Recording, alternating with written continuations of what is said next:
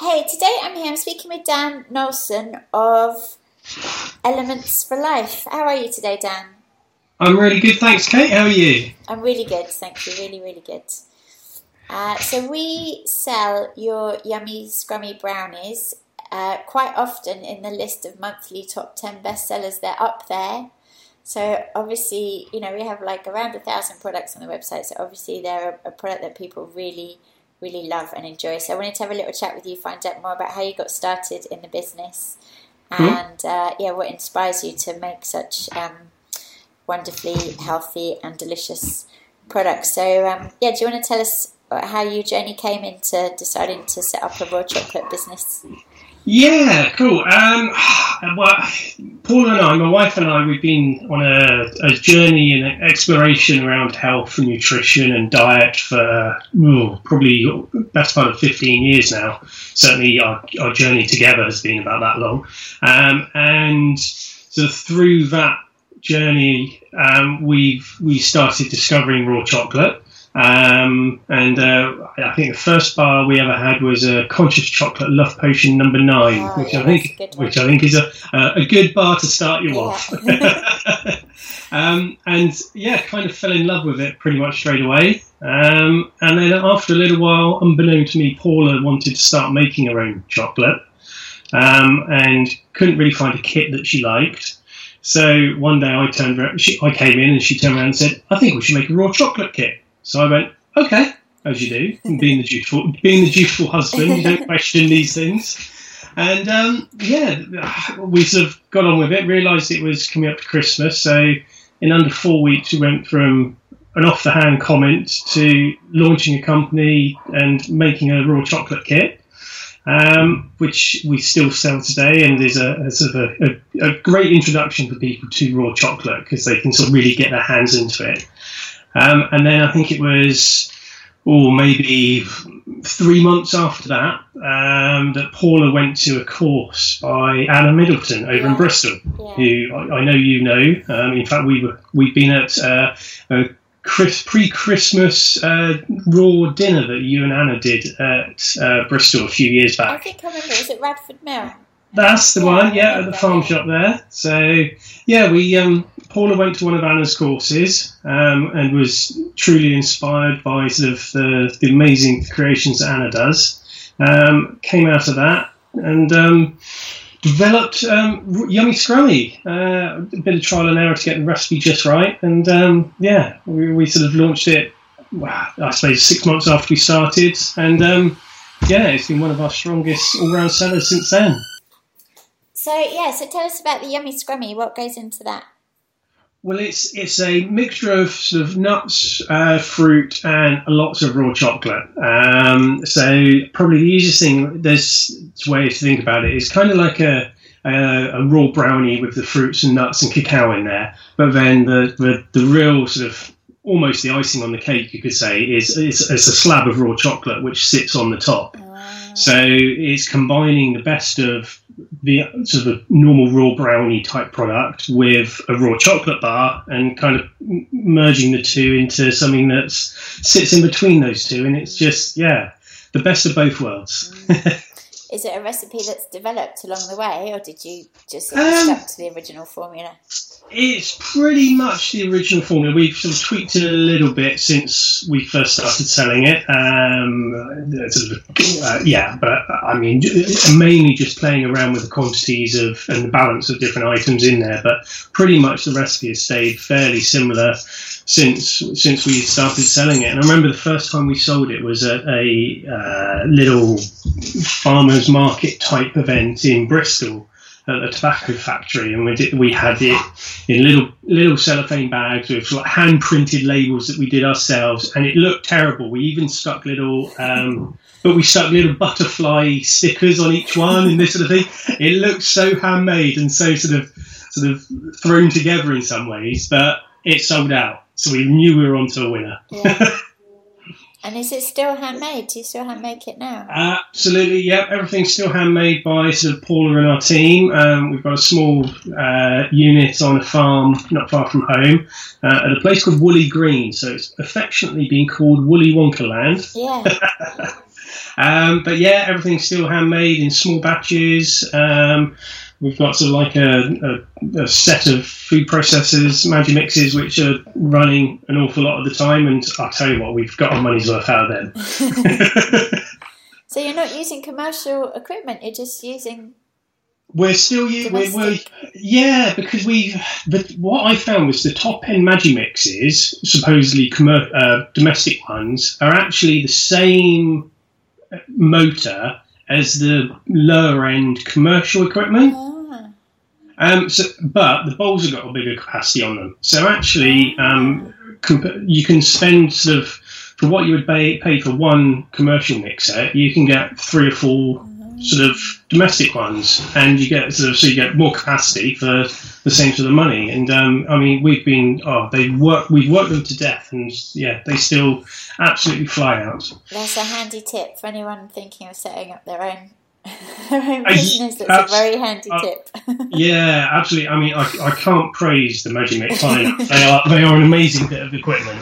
They really are. Yeah. And so, how many do you make at a time? What's your production? Well, we do batches of 20 trays at a time, and each tray is about 1.2 kilos, and we do batches of 20 at a time. Sort of, they get weighed up, processed, go in the fridge, and then the next lot come out, get cut up. Well, the first lot are setting, and then they get packaged, and then the next lot come out, get made, and yeah, it's sort of a bit of a sort of production line from one stage to another. But yeah, so batches of 20 at a time, and we can quite easily get through several batches a day. So how many do you reckon you make in a week on average? Oh, it really does vary. I suppose we're probably making... I imagine it's something like 20 times 10. Probably 1,000 bars a week when we're sort of really sort of in our peak season with them. And then sort of and then in amongst that, fitting in all the production of our other products as well. Yeah, and do you ever get sick of them, or do you still eat them? Do you still like them? Well, I would have a daily Yummy Scrummy moment where I would sit down, have a Yummy Scrummy in a cuppa, and for probably 4 years, I hardly missed a day. But for the past couple of years, it's probably dropped to every couple of times a week. I still have one, but I still love it. Yeah, I still love it. It's it's one of my favourites. Definitely. That's the test of a good product, I think. If you're still eating it yourself after making that many, you've got a good formula. Yeah, exactly. And sometimes if I've gone for sort of a couple of weeks occasionally without having one, and then I have one, I sit down and I sort of go, yeah, I still do love this. Yeah. Do you reckon you've eaten more Yummy Scrummy bars than anyone else in the world? Oh, undoubtedly. But then I do have fridge fulls of them in the room next to me, so I'd be a surprise if I hadn't. What about Paula? Does she still love them as well? She still loves them, but she's almost eaten herself sober, I suppose you can say, with raw chocolate. And she doesn't eat anywhere near as much raw chocolate as she used to. And she sort of she goes through phases with what's her favourite thing, and she's got back into making just some normal little bars of chocolate for ourselves, and then she'll go through a phase of having raw hot chocolate, and then she'll have a phase of Yummy Scrummy, or she has little phases with different things. But she still loves them. I think that's one of the beauties of raw chocolate, though, because of how it works on brain chemistry. It's strengthening the neural pathways, isn't it? The happy pathways like serotonin and dopamine. So it actually encourages independency rather than encouraging dependency. So it is one of those things that I think everyone kind of has that.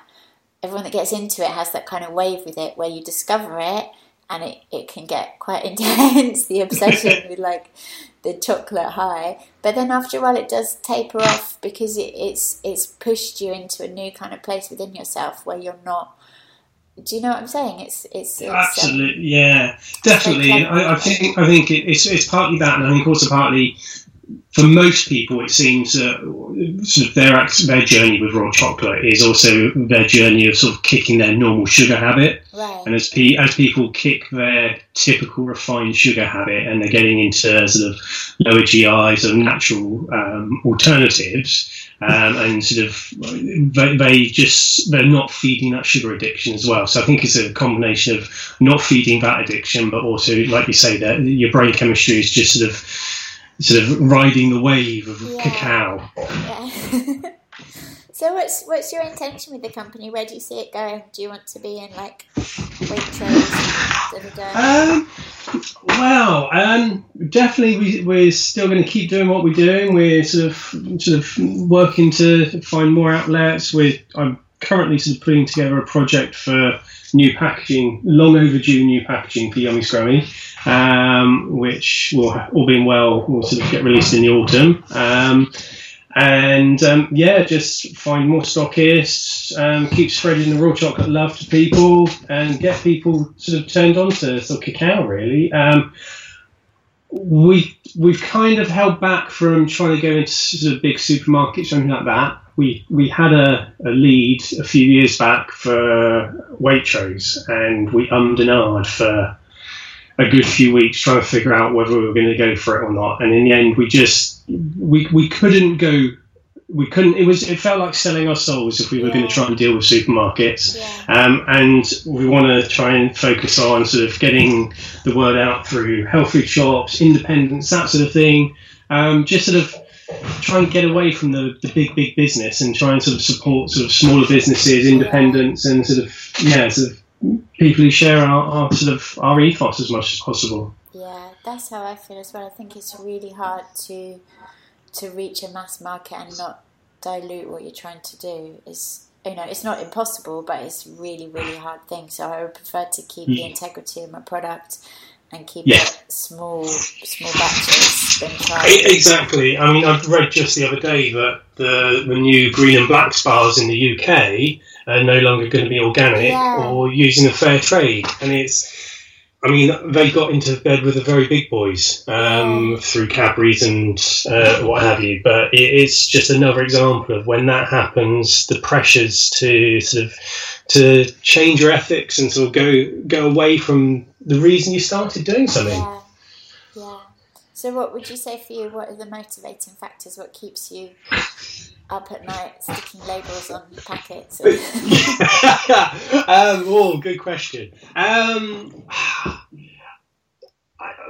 One of the big things for me, and I know Paula as well, is we just really believe in what we're doing. We really believe in our products. We believe that we've got really good products that people love. We get such good feedback about Yummy Scrummy and our other things that it's that is an inspiration to keep going when you get sort of people saying how much they've loved it, how much they enjoy it, and this sort of thing, and then they pass the message on to someone else and they spread the word as well. It's sort of seeing that happen and just trying to turn people on to healthier alternatives rather than your typical mass-produced sort of sugar-laden junk that is everywhere, and actually getting people to sort of understand that chocolate and cacao is a superfood. It really is an amazing plant that can sort of change your life, and you just never know where your life might go. Once you start delving into the world of cacao, who knows? Yeah, the cacao gods, they're powerful. I interviewed a lady the other day. She was a functional nutritionist, and she said that's how she started making chocolate. She'd tell her clients all the things they couldn't have, and they'd be like, "Oh, what can I eat?" And she'd be like, "Chocolate." Yeah, exactly. It's the people who are just it's almost that cognitive dissonance where we're so entrenched and trained to think that chocolate's bad for us, but when someone comes along and says, "Well, actually, no, it's really good for you," they sort of go, "That can't be true." Yeah.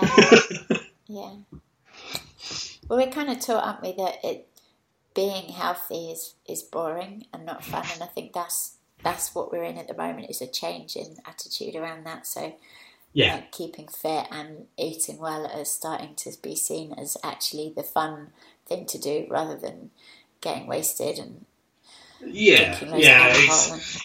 Exactly. I think it's sort of like, if you're into sort of like healthy food or whatever, you were sort of this weirdo who sort of like only wore woolen jumpers and sort of didn't have any fun. Whereas actually, if you eat healthy food, you can have an amazing life. Yes.